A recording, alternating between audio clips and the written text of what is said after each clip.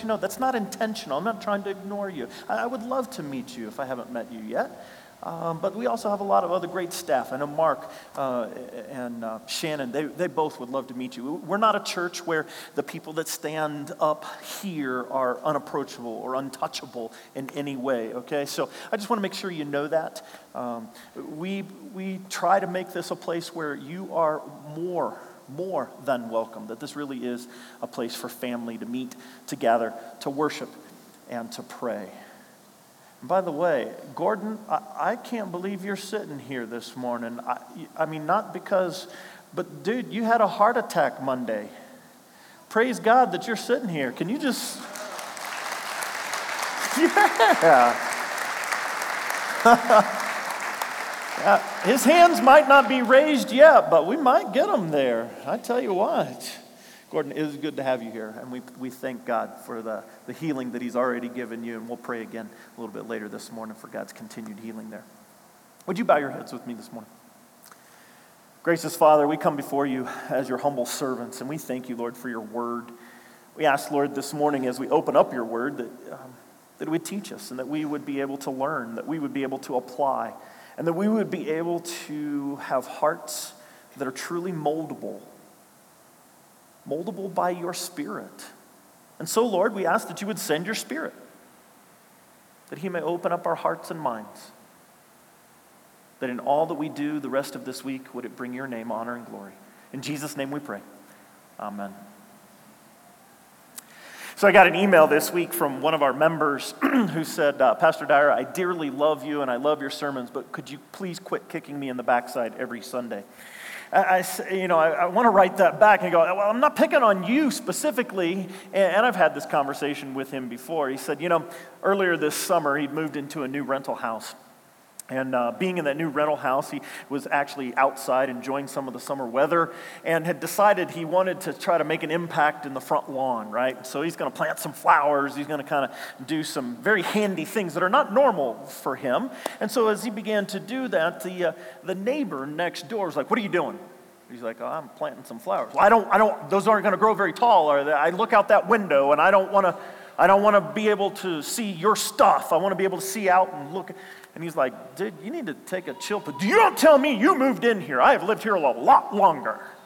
And you can kind of hear, right? You feel the tension rising. Well, this goes on throughout the entire summer to the point where our member has to call the cops because the guy goes, I'll kill you if you, now it's getting serious, right?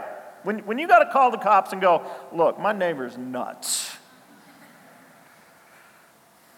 Tension rises, and tension expands, right? And he goes, and all of a sudden you start preaching on who needs a second chance. Great. Well, I know he's not talking about my neighbor because he doesn't deserve it. He goes, that's the gut feeling, right? He goes, well, it's talking about somebody else that needs a second chance because it's not my neighbor that needs a second chance. And yet, since then, he has gone to that neighbor and begun to patch up a relationship that's been broken from the very beginning. You see, that's what the Word of God's supposed to do.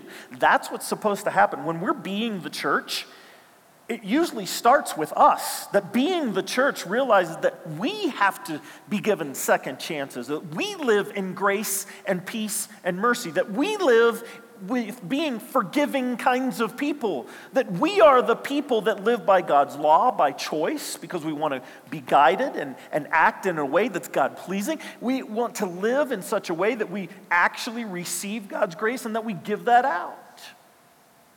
So that's what being the church is all about. Being the church is actually living this stuff in such a way that our neighbors not only become the recipients of it, but they're blessed by it. I know I've preached about being on your front porch. I know some families that have now poured concrete for brand new front porches. Yeah.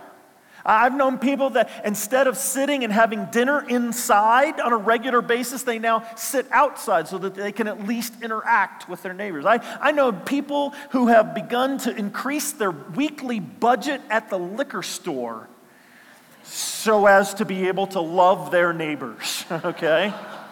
And I don't mean drink the bottle of wine and then go over and talk. I mean actually share a beverage, okay? I mean, the people are making real life changes here in our community. And that's what we mean when we talk about being the church. Okay, so it's great that you come and worship. It's great that you see old friends each and every week. It's great that we take Holy Communion. It's great that we give God honor and praise. But what's even better is when you leave this place, you actually put it into action. Because I will guarantee you that is exactly what Paul has in mind when he writes to Timothy, is that he expects God's people to put this into practice. So this morning, I am going to go verse by verse through this, but we're going to read through these 7 verses out loud together at my pace, all right? And that way, those of you that brought your own Bibles or your laptops or whatever, you're going to power those up, or iPads, so you're going to get those out and get them ready. But here we go, together, out loud. I urge then, first of all, that requests, prayers, intercession, and thanksgiving be made for everyone, for kings and all those in authority, that we may live peaceful and quiet lives in all godliness and holiness. This is good and pleases God our Savior, who wants all people to be saved and to come to the knowledge of the truth.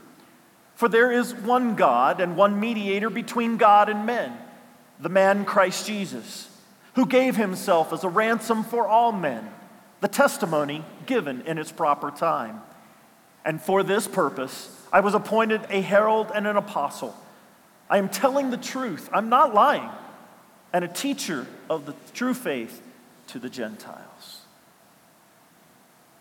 It's good to practice reading God's word out loud. I don't know if that's a part of your daily devotion routine, but reading God's word out loud, it does something to the soul. As I mentioned before, the strings, right?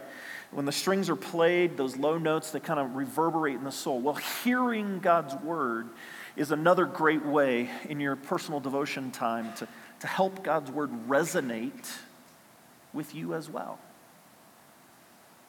So what does it mean that Paul says here, I urge then, first of all, that requests, prayers, intercession, and thanksgiving be made for everyone? Well, first of all, let me describe something here for you. This word requests. Some of you may have a different version in your Bible, if you've got King James especially. The word is supplication. We don't use that word very much anymore. Maybe you grew up in churches where the pastor kind of used that. We've got prayers of supplication, right? And that kind of sounds foreign to us, but let me explain that a little bit. The word supplication comes from the word supple. Things that are easily moldable. They're humble. If something is supple, it goes back into place the way it was supposed to be. Skin that is supple has a quality to it that you can kind of pinch it and it goes back to the way it was. You see, suppleness is at our core of who God created us to be. And what I mean by that is He created us to be humble and moldable. That He created us to have a prayer life that actually takes direction from God. And so when He says, I urge then, first of all, that supplication be made. These are these kinds of prayers.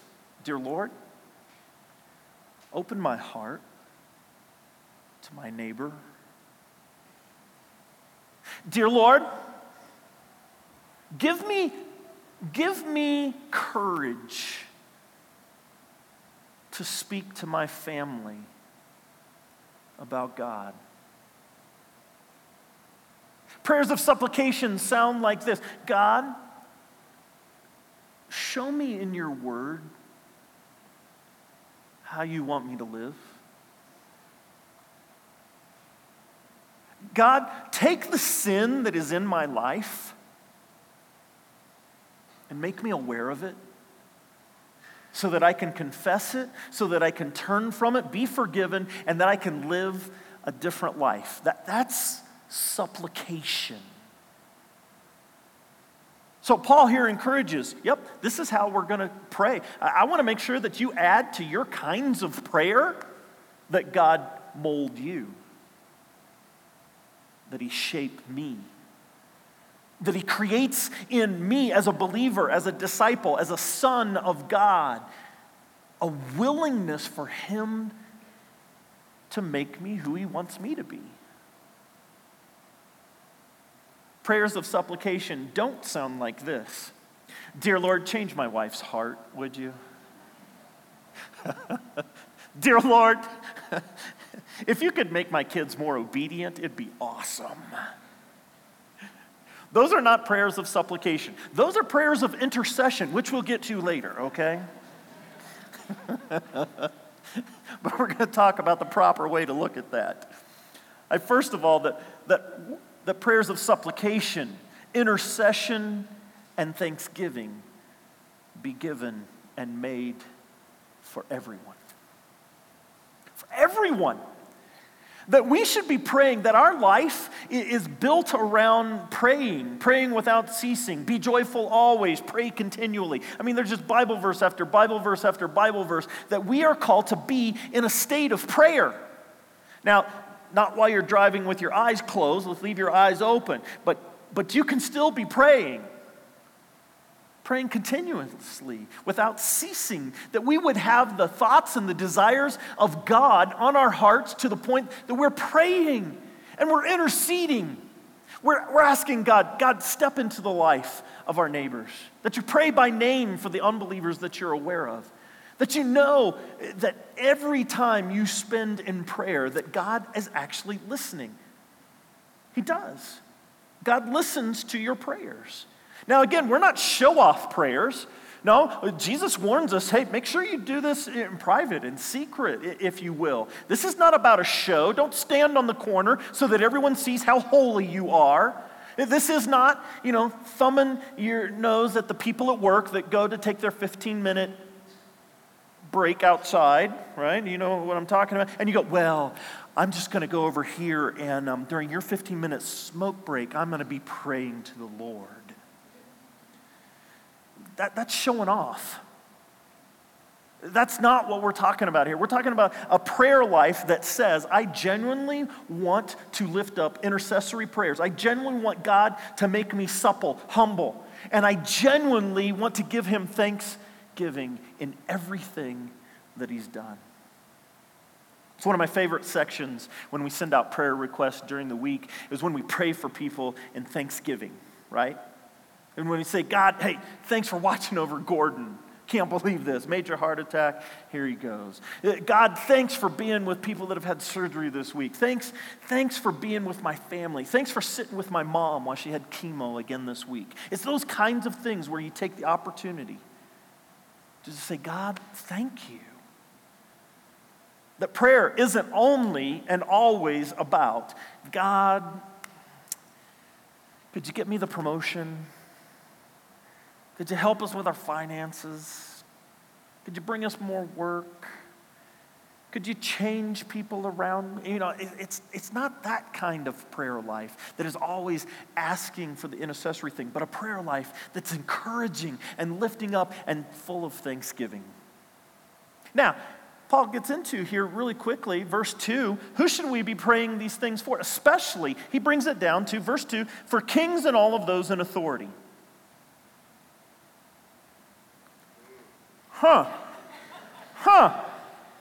Praying for kings and all of those in authority. How many of you, before the first two debates for our presidential, spent time on your knees in prayer, asking for God's blessing of our two candidates? Not a whole lot of hands up. Oh no, we were praying. Oh Lord, if you could strike down both candidates simultaneously. Could you give us a way out? Oh, Lord. I mean, you start to get a real southern kind of, oh, God, the Spirit descend upon us. Would you, Lord Jesus, be a favor for us? Would you bring us two new candidates? It's just, you get real Pentecostal all of a sudden. That's not what we're talking about. We're talking about prayers of suppleness. That you would allow yourself to be led. Prayers of intercession that God would protect and guard them. Prayers of thanksgiving. You realize what a blessed nation we are to have choice, albeit maybe not great choices we think, right? Or challenging choices, or no, man, I'm good with one of these, and one of these people's got to go. I mean, you could be very much in the middle. You could be, I'm tired of it all. But you realize we are in need of giving thanks to God for the system we have that we can vote. There are plenty of nations, there are plenty of countries that are simply told, this is your leader, with no say. Now, why would God do that? Because he knows for himself that if I can get you to pray for the earthly leaders that are over you, then you've got a heart that's more inclined towards him. It's not about liking leaders, it's about honoring them. And that can be a challenge because when a leader says something you don't like, when a leader votes something in you don't, or signs or doesn't sign or any of these kinds of things, our first inclination and reaction is the sinner self inside that says, I'm not following that, I'm not doing that. Right? How many of you have justified that the speed limit is way too low? Exactly. And so you say to yourself, well, I'm a good driver. I know what I'm doing here. This road should be 65, not 40. What are these silly people thinking? I will prove to them how capable this road is of handling 65 miles an hour.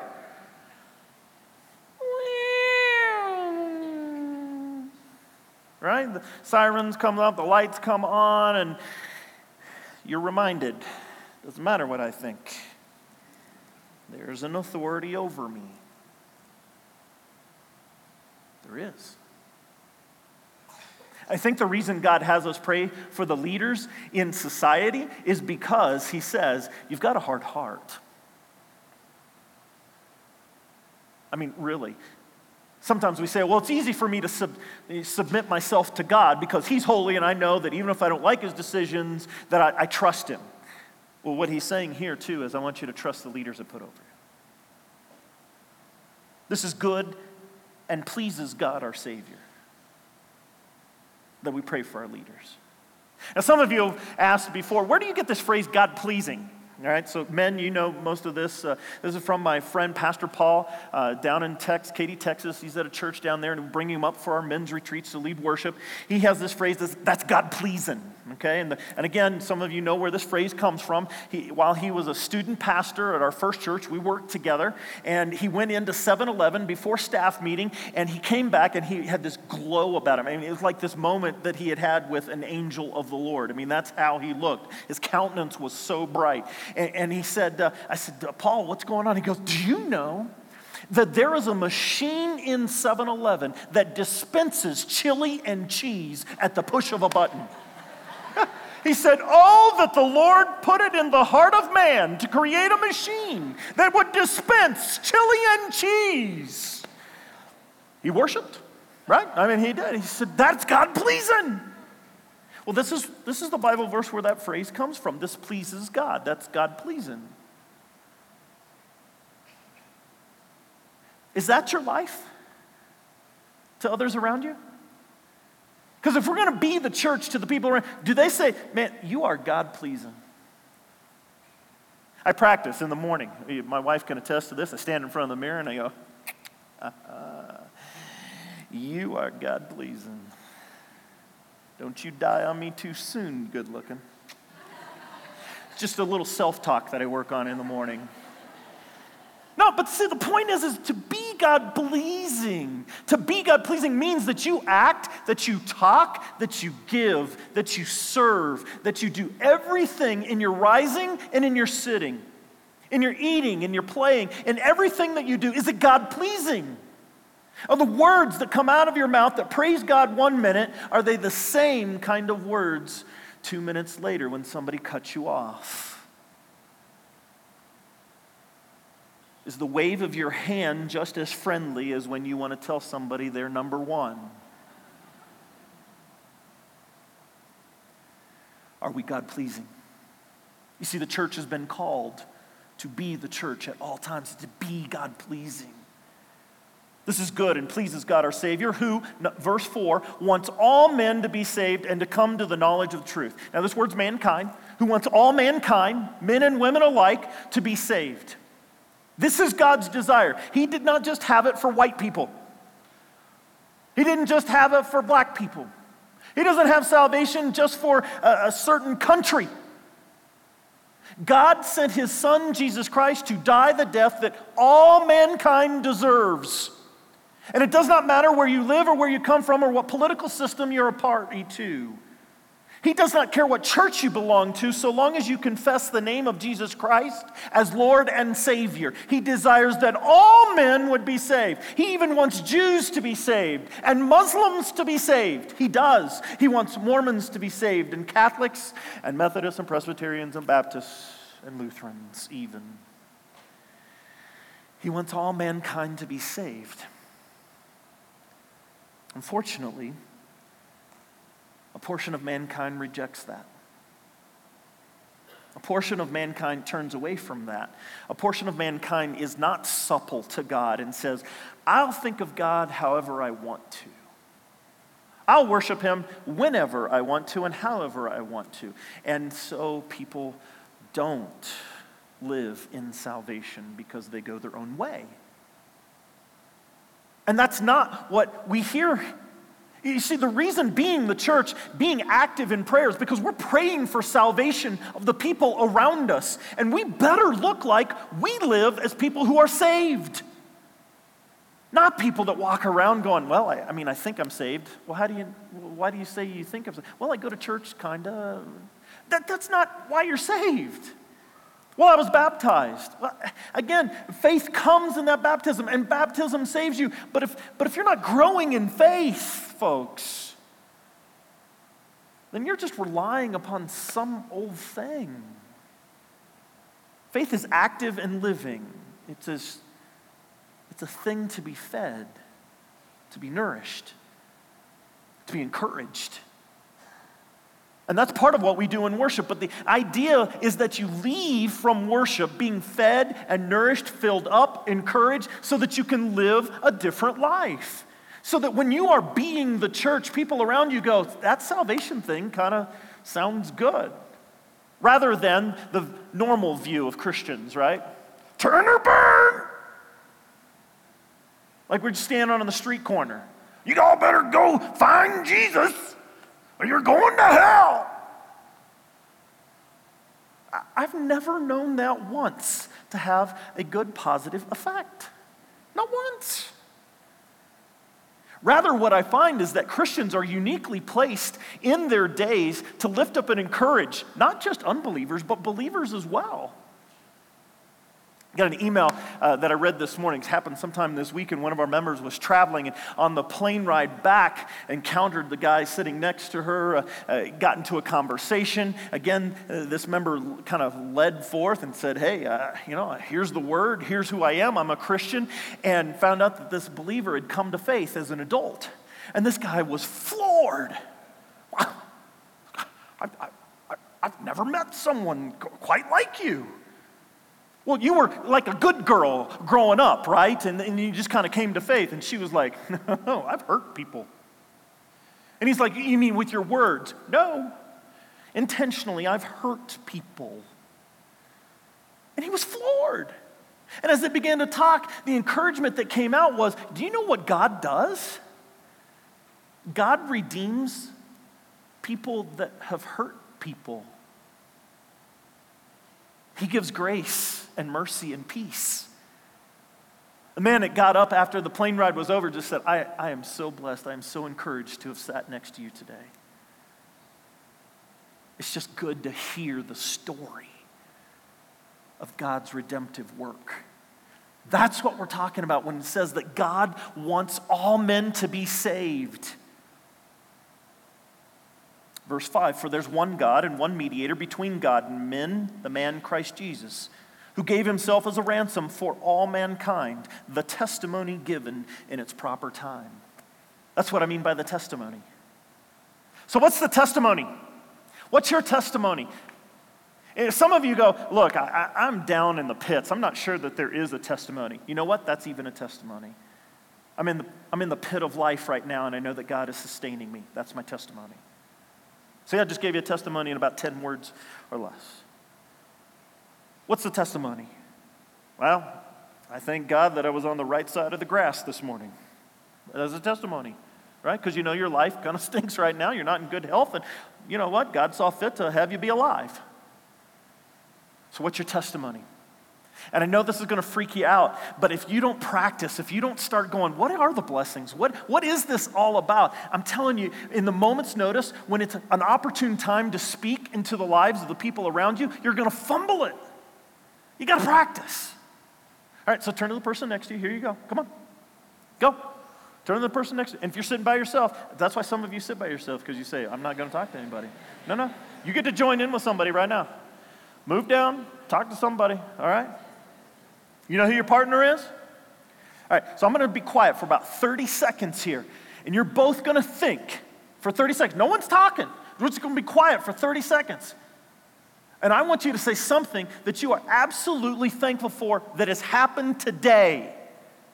Today, a blessing from God, just something you're thankful for, because that's going to start out your practice of what is a testimony. Silence.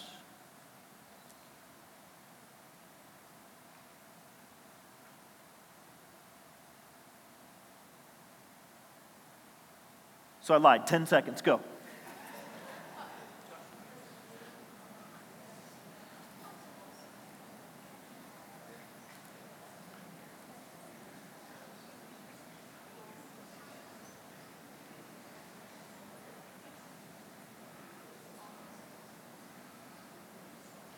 All right, now cut that out. Okay, stop. Come on. Come back here. All right? This is not hard, right? If you just think of it in terms of what is God's blessing, okay? Now I want you to turn to a person. I want you to share one thing. I'm struggling with, and fill in the blank.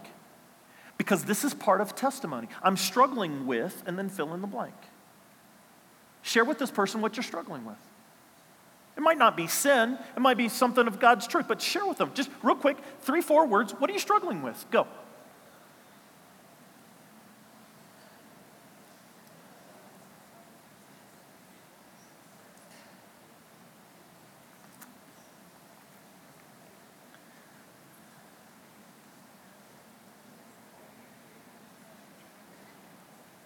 All right, now here's your chance. You've heard a blessing. You've heard something they're struggling with. In the next 20 seconds, I want you to pray for each other, and I want you to thank God for their thankfulness, or their blessing, and I want you to ask God to intercede on behalf of the thing that they're concerned about. Just grab their hand and pray with them. Do that now.